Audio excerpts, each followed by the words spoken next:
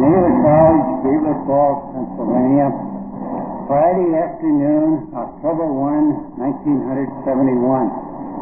Bible 324, Biblical Archaeology, continuing the study of the Babylonian and biblical accounts of the flood.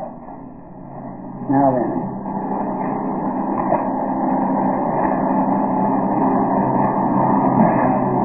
there's a good picture in the diagram in this book, which I'll pass around. This is a diagram of the so-called flood layer at Ur, which Leonard Woolley claimed was deposited by the Bible flood.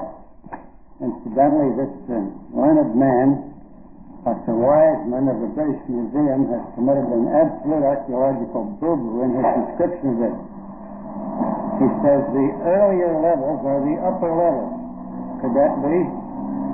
Not unless you start at the bottom and work up. The earlier levels are the upper levels, upper in parenthesis. Well, that's just exactly not the case. That's one picture, and there's another one here of a fragment of the flood story that's found near Nineveh on hardened clay tablets. The uniform story of the flood. This is page 13 and over to page 14.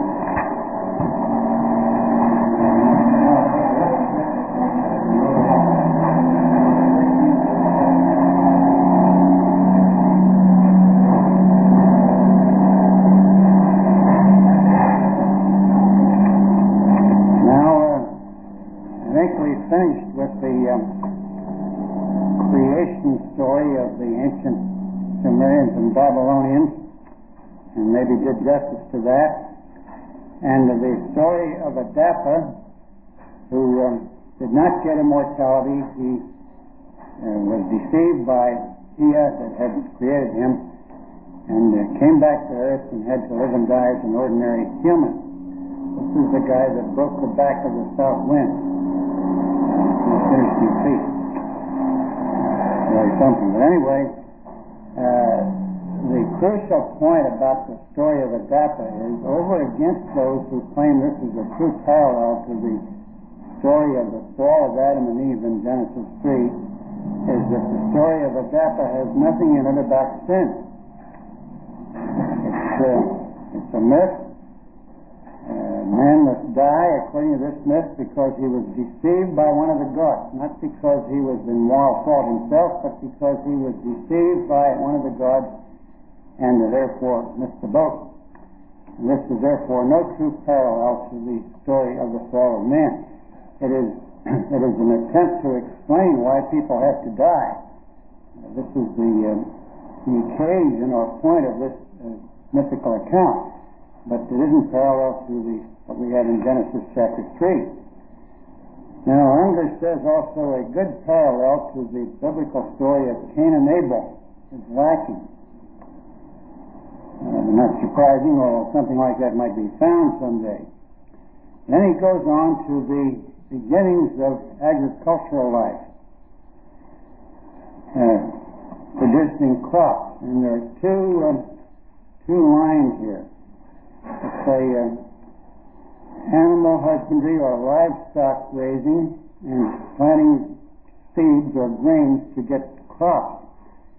And according to traditional academic anthropology, one of these precedes the other. Unger says, however, there's no reason why these couldn't have been simultaneous. You see, it speaks of Cain as a tiller of the soil, and Abel is one that had flocks of sheep, the shepherd. And simultaneously, Unger also says, you may have noted, that these brothers weren't twins. It's possible that Cain was many years older than Abel, and he may have started with trying to work out a little basic or elementary agriculture even before Abel, his brother, was born. This is possible. You see, in these early chapters of Genesis, everything is told so briefly and in such a condensed manner that you get the impression that everything happened just about over one long weekend. Now, this is, of course, not the case. There may have been long periods of time in between. How long were Adam and Eve in the Garden of Eden before they were put out of it? You know the answer to that. No, you don't, and nobody else does either. In the whole world. But this may have been years. The idea is this was only a couple of days. This is an illusion caused by the brevity of the narration in the story there. So it's possible that agriculture did precede the domesticating of animals by a part of a lifetime anyway. But there's also no reason why they should not have existed independently. Now, this also creates a problem about, let's say, academic prehistory at this point. The Bible starts out apparently in the Neolithic period, and here is the first generation of people with domesticating animals and planting seed crops for grain. But according to secular prehistory, there was a very long period of time in the Paleolithic age when man was a food gatherer and did not plant anything. The Lascaux cave in France dated about one horizon of it dated to 13,500 BC. These people were hunters. They hunted and they fished. But as far as you can see from anything in the scores of pictures in that cave, they did not plant crops or gardens. And apparently they also did not have any domesticated animals. Now, how can you reconcile that with the idea that the first two men born into this world became a gardener and a hunter? Adam and Eve. Adam was a kind of a landscape gardener before that. How could this be reconciled? Should we say that, the Genesis account is just incorrect? And the accounts put together by circumstantial evidence from places like the Lascaux cave and others, take that for correct. Is this, Mr. Brown, are you inclined to do this? No. Well, what would you say? There just isn't any answer to that then. I was thinking that maybe the people like in France, like I say, the Sunday people degenerated back to a work culture. It's like in the world today, some people do get their food by agriculture and others by hunting. So yeah, and some go on. The damage doesn't prove that it wasn't there in all the time. Yeah, no, they go by agriculture, by hunting, or they go on welfare. Now, sure, and a thing can be lost, an art can be lost again. Most of Europe slipped into the Dark Ages with the collapse of the Roman Empire, slipped down to a much lower educational and cultural level than had been the case during the period of the Roman Empire. They were swamped by barbarian invasion, and the learning and many skills and techniques and so forth that were lost were out of sight for hundreds of years in Central Europe. And then comes finally the Renaissance, and a lot of this stuff was rediscovered and redeveloped. But the so-called Dark Ages, you see, those are a lapse from a higher point previously held. So this is certainly possible. And the only reason people think that human progress must be an uninterrupted gradual upward curve is because they presuppose an evolutionary theory. And therefore the data they take for granted must be somehow tied into that or fit into that. Now, if you want to question that and say, well, that's not necessarily true, then you will have to say that it is possible that some of these occupational gimmicks and secrets and so forth, later on when people became widely separated, could have been lost, or nearly so. Same thing comes up a little later as a note about the discovery of the use of iron and bronze. So don't be hasty to say that the Bible is wrong. What we will probably have to say is there is more time in Genesis chapters 1 to 11 than appears on the surface. There must have been more time gone by there than seems to be the case just as you read this. but that the Bible is incorrect in representing the first family of people as doing these different things, this is completely hypothetical and unproven.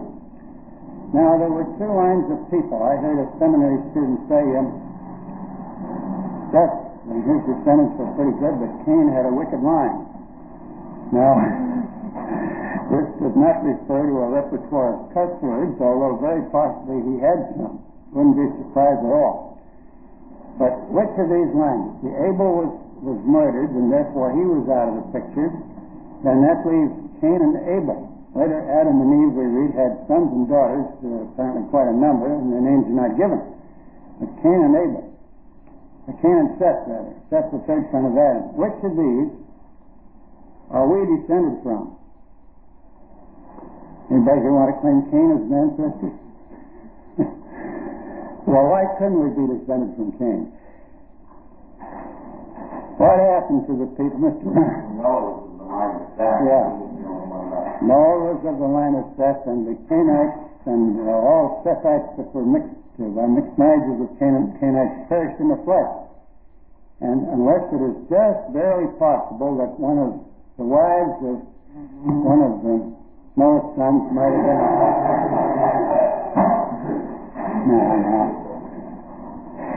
might have been a 32nd cousin or something of the Cainite line. This is possible. There might have been a slight mixture that way. But just by and large, the Cainites perished in the flood, and the present population of the world is descended from Seth and from Noah. All right, now, which of these lines, according to the Bible, made the great pioneering, let's say, cultural and technological discovery? Remember, the Sethites were the good people. Cainites were the wicked people. But which of them made the most progress in invention and discovery? Do you know the answer to that? Well, according to anybody want to answer? The Cainites. Contrary to what you might expect. You might expect the ones that were right with God would make the most progress, but this doesn't always happen. I read a book by a Christian writer, and he said the heathen have no electric light, implying that electric lighting is somehow a product of Christianity. You ought to go to Tokyo, the land of blazing displays of neon lights, not to mention electric trains that are never late. But anyhow, they'll schedule a stop on a Japanese train of 30 seconds. And during that 30 seconds, people pile off at one end of the cars and on at the other, and they have people on the platform to push them on. 30 seconds, toot, it starts up again. And almost never that a train is late in Japan. Well, anyhow, the idea that technological progress, this kind of thing, is a product of Christianity, I'm afraid just isn't true. All through the Middle Ages, the Mohammedan Arabs were far ahead of Christian Europe in mathematics, chemistry, medicine, and numerous other branches. And it wasn't until after the Renaissance, in fairly modern times, that the so-called Christian nations of the world took the lead over the Mohammedan nations. It was the Mohammedans that preserved Greek learning and the Greek scientists and philosophers in Arabic translation through the Middle Ages. And maybe we don't like this, so it's true, yeah. Well, over against the Muslims. See, who won the Crusades? The Mohammedans. The Latin and Western powers finally had to back out and let them have it. So all through the Middle Ages, say from Muhammad died in 632, and by 732 Islam was knocking on the doors of southern France. It only stopped with great difficulty by Charles Martel in a pitched battle. And from there on, Islam, or the Arab and Mohammedan countries, were in the forefront in scientific and, let's say, technical progress. And Europe was greatly retarded and very backward about these things. Even the great Catholic scholastic philosophers were partly dependent on Arab preserved manuscripts for their knowledge of the early Greek philosophers. This is not complimentary to us Christians, but, well, it was fact and true. Anyway, now then, it's the line of Cain that invented the basic cultural inventions of civilization. And you go down the line of Cain till you come to a man named Lamech. This fellow had a perfectly amazing family. They maybe weren't nice, but they were brilliant. And he had 3 sons and 1 daughter. Her name was Naamah. That just means pretty or pleasant, but that's a common name in the Old Testament. But he had 2 wives, Ada and Zillah. This was the first fellow that ever got his nerve up to try that device.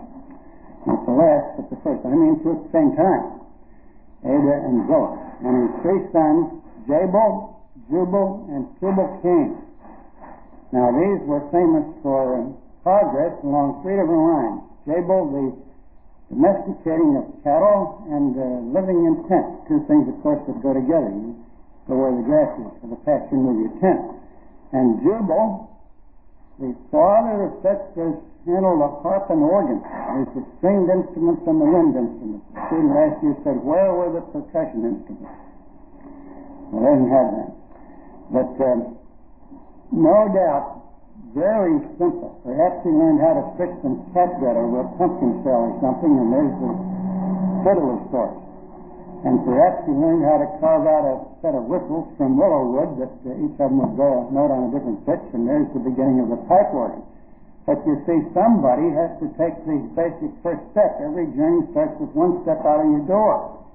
And when it says that Jubal was the father of such as handle the harp and organ, this doesn't mean he had anything like we got an alumni hall over there across the street, but merely that this man made the initial discoveries that later led on to the development of musical instruments, as we think of them historically. And Tubal-Cain, an instructor of every worker in brass or bronze and iron. And this is a problem here because, according to academic prehistory, there was the long Paleolithic and Neolithic age in which all tools and weapons were made of stone.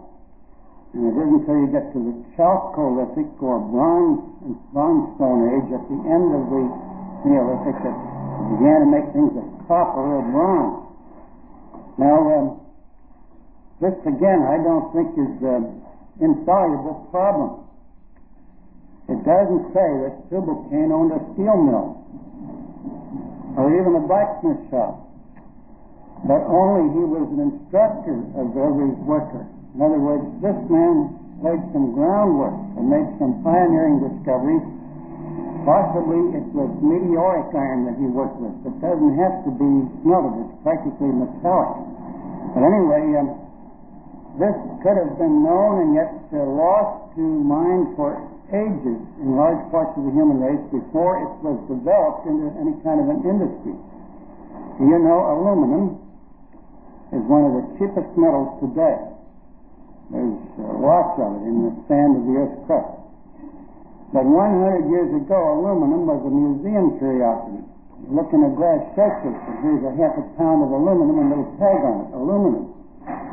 And it was scarce and very expensive. Now, it was known, and people knew how to refine it out of the ore, but it was not commercially used. There was no process by which it could be economically produced in quantities at that time. So what was aluminum? It was a museum curiosity. Well, maybe things of iron and bronze were like this for a long time. Much later, the Hittites, up in what is today Turkey, worked out a process for producing iron commercially in quantities. And they had a corner on this. This was their monopoly, and they were very reluctant to share it with anybody else. And the king of Egypt sent a letter to a Hittite king, and this letter has been found in the archives of Tel El Amarna in Egypt.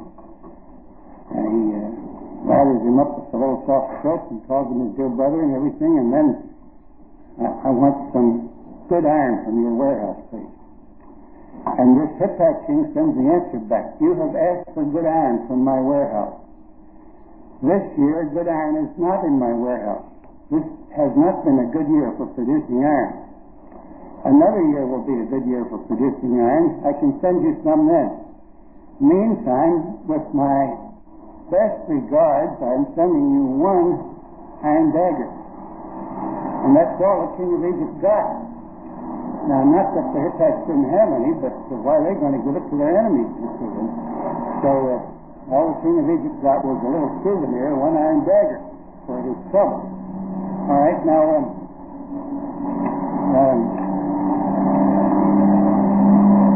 Peter says copper came into use about 4,500 BC.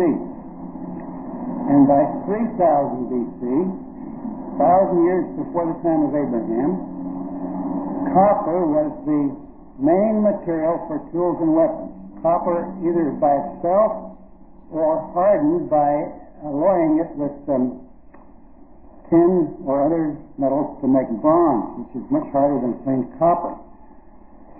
Now, I'll read you a note I got here. This is question 53. The fact that there was a long Neolithic period before the use of copper became general does not contradict the biblical statement that Tubal-Cain was the forerunner of those who worked metals. It is entirely possible that although Tubal-Cain made the pioneering discoveries, the general use did not come until ages later. And he goes on to speak of the earliest known sites revealing these inventions: the potter's wheel, the sailboat, wheeled vehicles, and bricks, copper and bronze items, and cylinder seals that you can roll on a clay substance and continue to make it seal as far as you roll it. Now, if any of you recall from reading this how old the oldest known object made of iron is? This is in question 51, I believe. The oldest archaeological evidence of an iron tool. Mr. North? 2700 BC, huh? Yeah. Mrs. Wilson, that's your name, isn't it? Sure, you students get mad and I can't remember what the name is. You forget your own name. Well, you are mixed up. Well, professors are notoriously absent-minded. I went to get something out of the cabinet in room 23 this morning, and here was Mr. Hill's big bunch of keys hanging in the lock, and the cabinet not shut. Apparently been that way all night. So I called him up and asked him if he lost some keys. He said, no, he didn't think so. But they were his keys. And I heard of a professor who had pancakes for breakfast, and he poured syrup on his head and scratched the pancakes. This is the ultimate. You're ready to retire, and you got like that. All right. Now then, 2700 BC, this is still a long time after the time of Tubal-Cain. Probably a great long time after. But anyhow, it's a long time also before the use of iron became general. And Under says, question 52, the use of iron did not become general until 1200 BC and after. This would be after the time that the Israelites entered Canaan under Joshua. The Canaanites were in the early Iron Age. And the Israelites that came in to take that country from them were in the late Bronze Age. The Canaanites were in on the secret of producing iron tools and weapons. This gave them an edge over the Israelites, literally an edge. But you see, something can be known without being widely used. And Unger also says all through the previous period there, before 1200 BC, there's evidence of sporadic and occasional and slight use of metal. So that this was not something simply unknown that started about 1200 BC. Now Chapter 4, the flood in the Sumerian and Babylonian traditions. Yeah.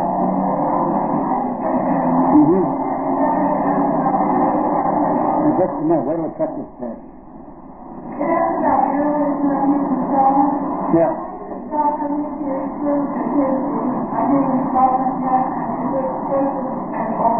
You mean this one in Tanganyika? I don't think they proved it was a settlement. I think all they found was bones. As far as I know, it's written up in the Geographic magazine. It claims it's the origin of humanity from these Zinjanthropus and other man-like forms. They were very much smaller than people today. Sort of a Kiwi race, you know. But I don't think that they were laboring, last I read any of this, on whether they could prove that these previous owners of these bones could make tools or not, of any kind, even like a little scraper out of stone to cut things with or something like that. And this was regarded as debatable by the anthropologists and was still in process and not finished yet and so forth.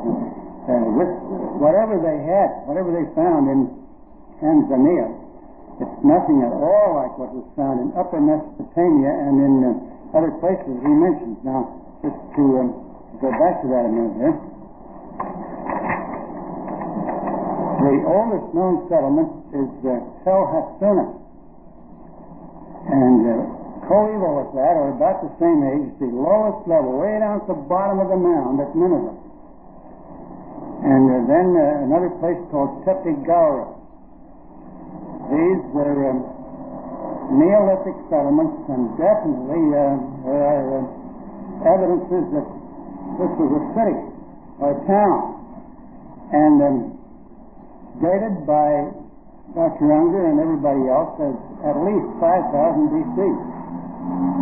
So this, of course, you can't hold Escher's chronology and hold that at the same time, but 5,000 B.C., this is still Neolithic. These people had a town or a city and houses and so forth, but still they had no metal tools, but only stone tools, Neolithic, polished and quite effective stone tools. You know, saw a cartoon in Mad Comics of a caveman, you know, one of these big brawny hairy guys sitting in front of his cave and talking to another caveman.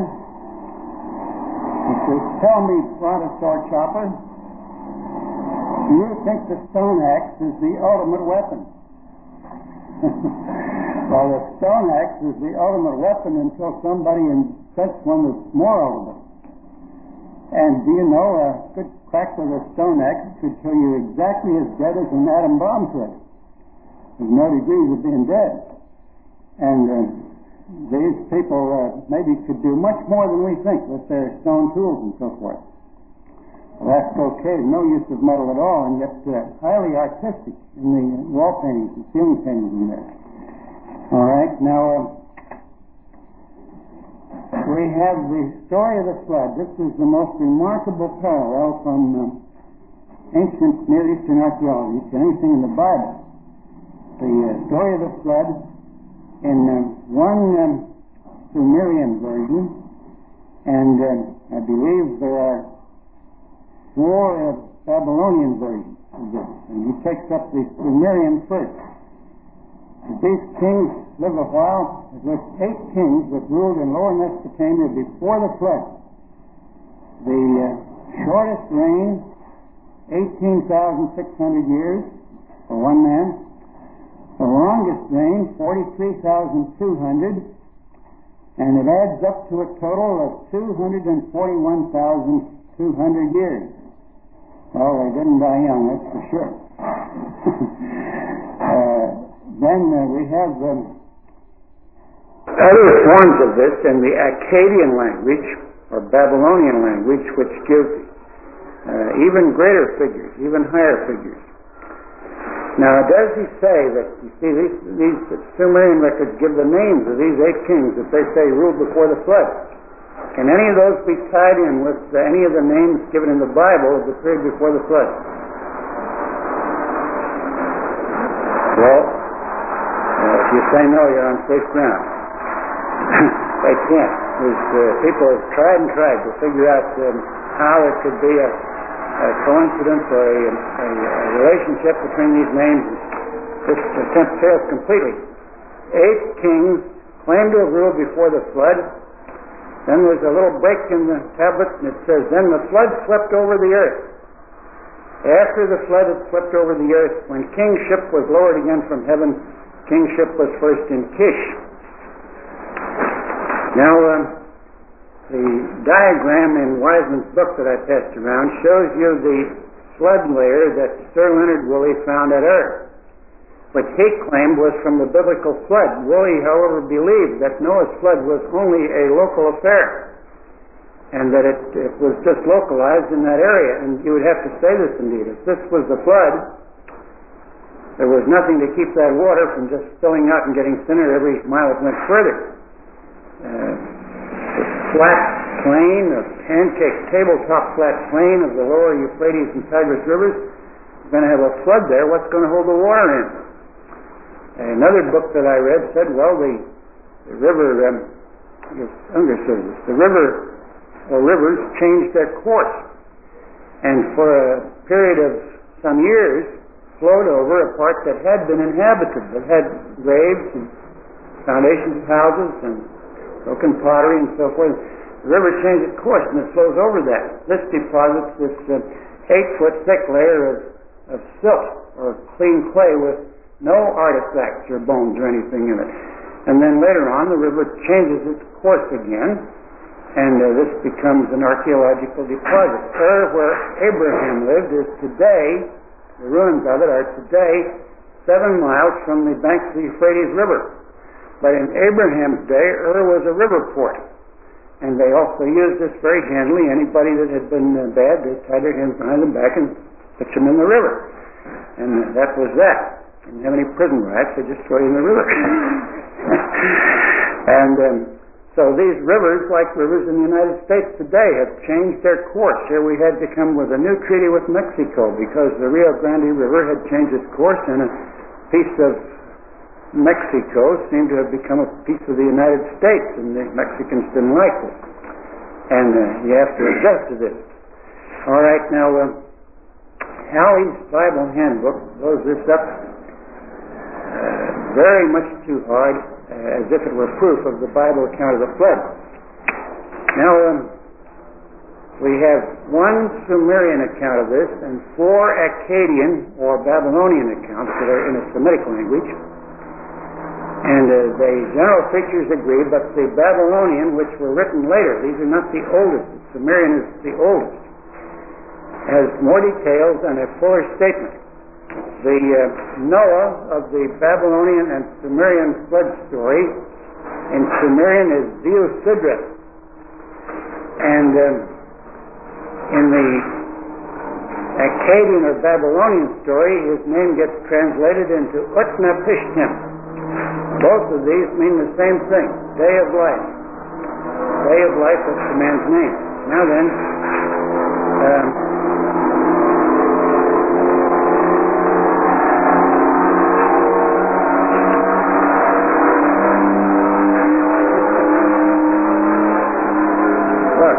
governor of Pennsylvania, year 18 is going to be relocated. It's going down there past the Geneva RP Church and down the hill straight down there that way and come out near the Atlantic Pacific.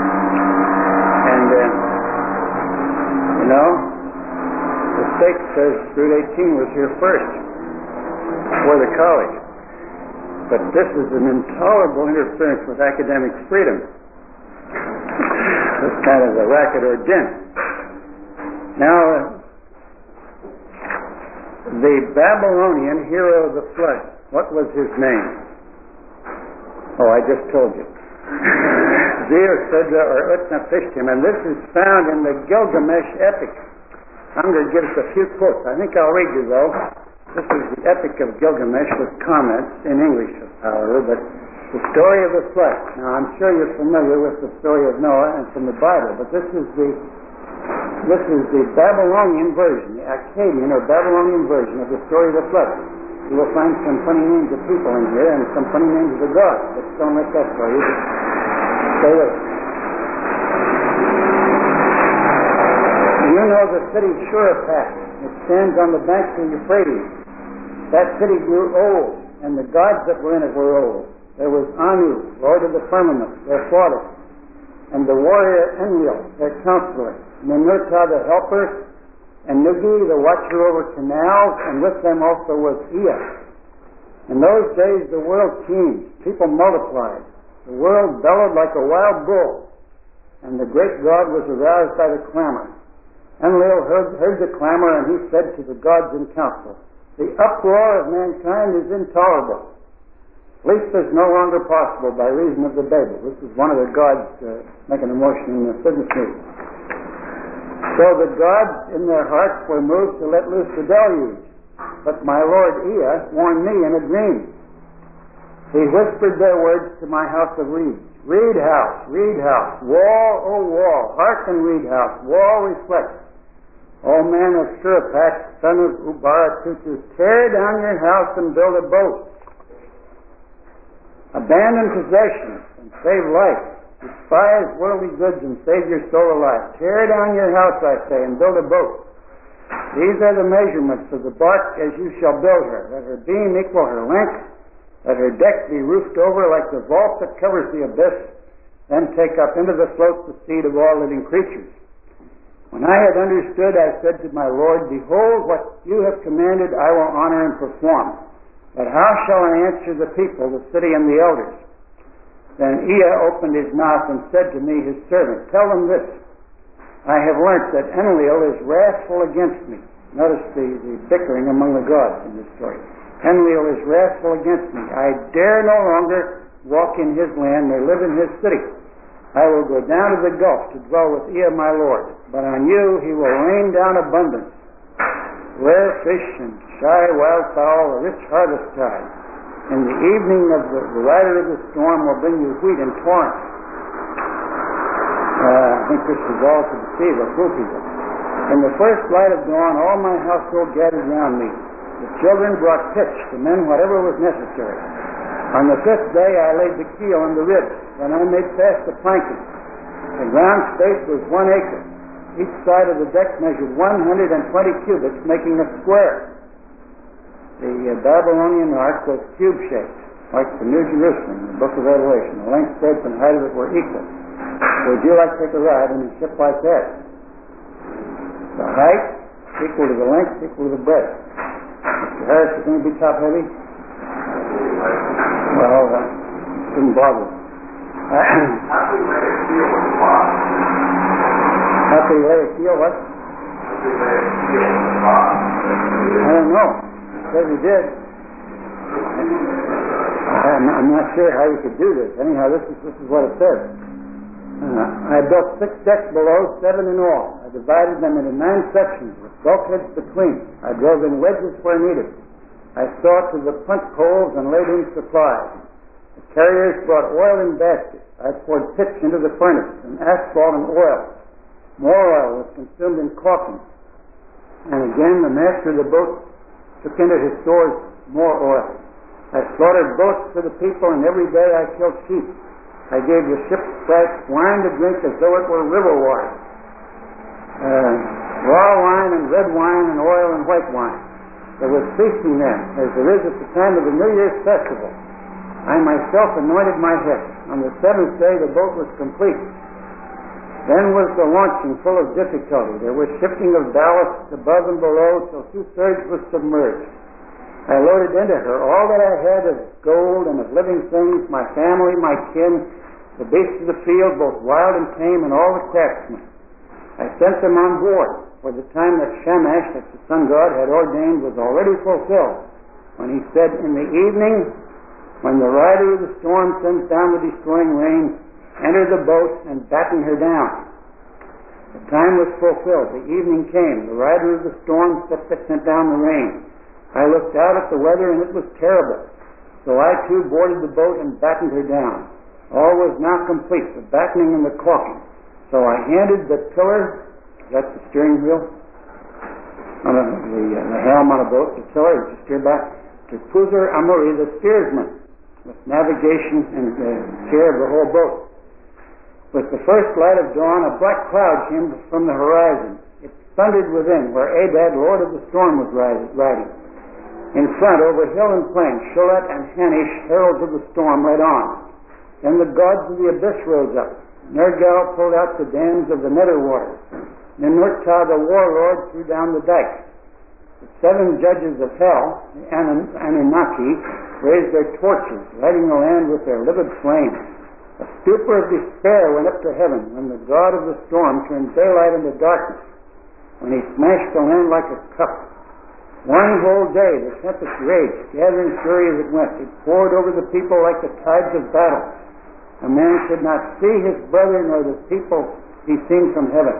Even the gods were terrified at the flood. They fled to the highest heaven, the firmament of honor. They crouched against the walls, towering like dogs. Then Ishtar, the sweet-voiced queen of heaven, cried out like a woman in travail. Alas, the days of old are turned to dust because I commanded evil. Why did I command this evil in the council of all the gods? I commanded wars to destroy the people, but are they not my people? For I brought them forth. Now like the spawn of fish they float in the ocean. The great gods of heaven and of hell wept. They covered their mouths. For 6 days and 6 nights the wind blew. Torrent and tempest overwhelmed the world. Tempest and flood raged together like warring hosts. When the 7th day dawned, the storm from the south subsided, the sea grew calm, the flood was stilled. I looked at the face of the world, and there was silence. All mankind was turned to clay. The surface of the sea stretched as flat as a rooftop. I opened a hatch, and the light fell on my face. Then I bowed low. I sat down, and I wept. The tears streamed down my face, for on every side was the waste of water. I looked for land in vain. At 14 leagues distant there appeared a mountain, and there the boat grounded. On the mountain of Nisr the boat held fast. She held fast and did not budge. One day she held. The 2nd day on the mountain of Nisr she held fast and did not budge. A 3rd day, a 4th day she held fast on the mountain and did not budge. A 5th day and a 6th day she held fast on the mountain. When the 7th day dawned, I let loose a dove and let her go. She flew away, but finding no resting place, she returned. Then I loosed a swallow. She flew away, but finding no nesting place, she returned. I loosed a raven. She saw that the waters had retreated. She ate, she flew around and cawed, and she did not come back. Then I threw everything open to the 4 winds. I made a sacrifice and poured out a libation on the mountaintop.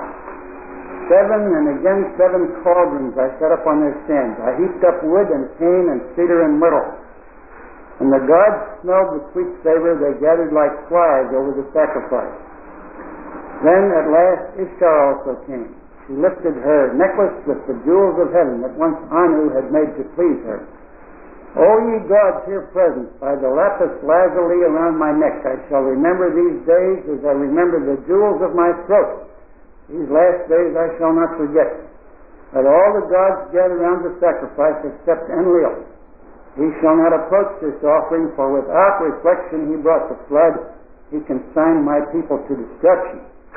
When Enlil had come, when he saw the boat, he was wroth and swelled with anger at the gods, the host of heaven. Has any of these mortals escaped? Not one was to have survived the destruction. Then the god of the wells and canals and the Moshe opened his mouth and said to the warrior Enlil, who is there of the gods that can devise without Ea? It is Ea alone who knows all things. Then Ea opened his mouth and spoke to the warrior Enlil. Wisest of gods, hero Enlil, how could you so senselessly bring down the flood? Lay upon the sinner his sin. Lay upon the transgressor his transgression. Punish him a little when he breaks loose. Do not drive him too hard or he perishes. Would that a lion had ravaged mankind rather than the flood. Would that a wolf had ravaged mankind rather than the flood. Would that famine had wasted the world rather than the flood. Would that pestilence had wasted mankind rather than the flood. It was not I that revealed the secret of the gods. The wise man learned it in a dream. Now take your counsel, what shall be done with him? Then Enlil went up into the boat. He took me by the hand and my wife and made us enter the boat and kneel down on either side, he standing between us. He touched our foreheads to bless us, saying, in time past Utnapishtim was a mortal man. Henceforth he and his wife shall live in the distance at the mouth of the rivers. Thus it was that the gods took me and placed me here to live in the distance at the mouth of the rivers. That's the principal part of the Babylonian story of the flood. Now then, there are resemblances to the Bible story and there are differences. Anybody want to say what some of the resemblances are here? Of course, there was a lot of water. That's the first one. Yeah, Mr. Harris. Well, I am supposed to be directed by God, and he was commanded to take all beasts of the earth and not do like this, but instead he was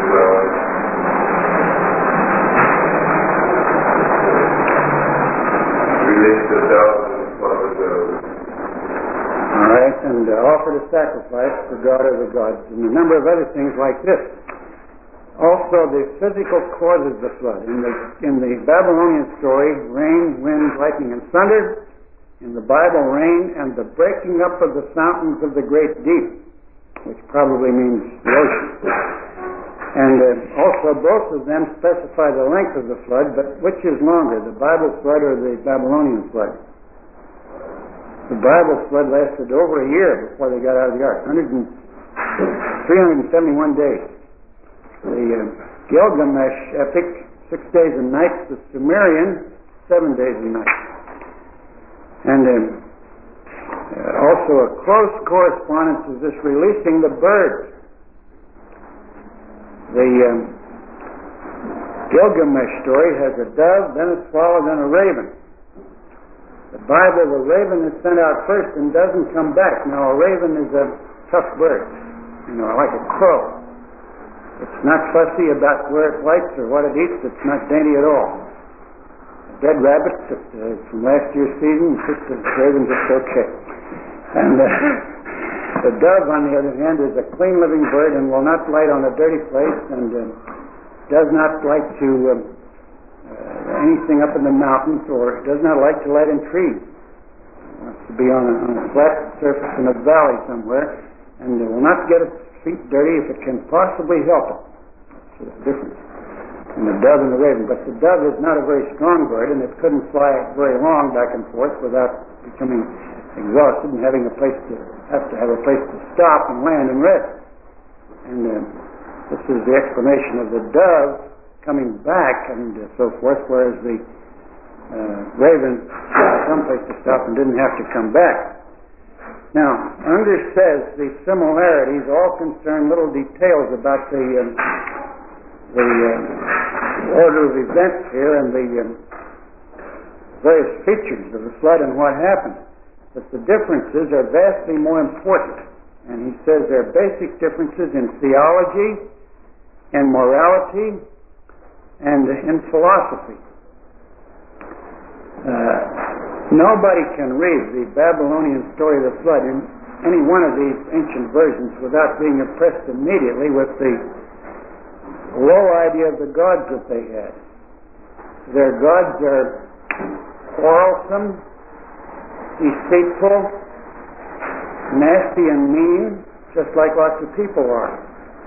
And the gods are almost, you could say, the mirror image of the inner character of the Babylonian people, among whom this story was handed down.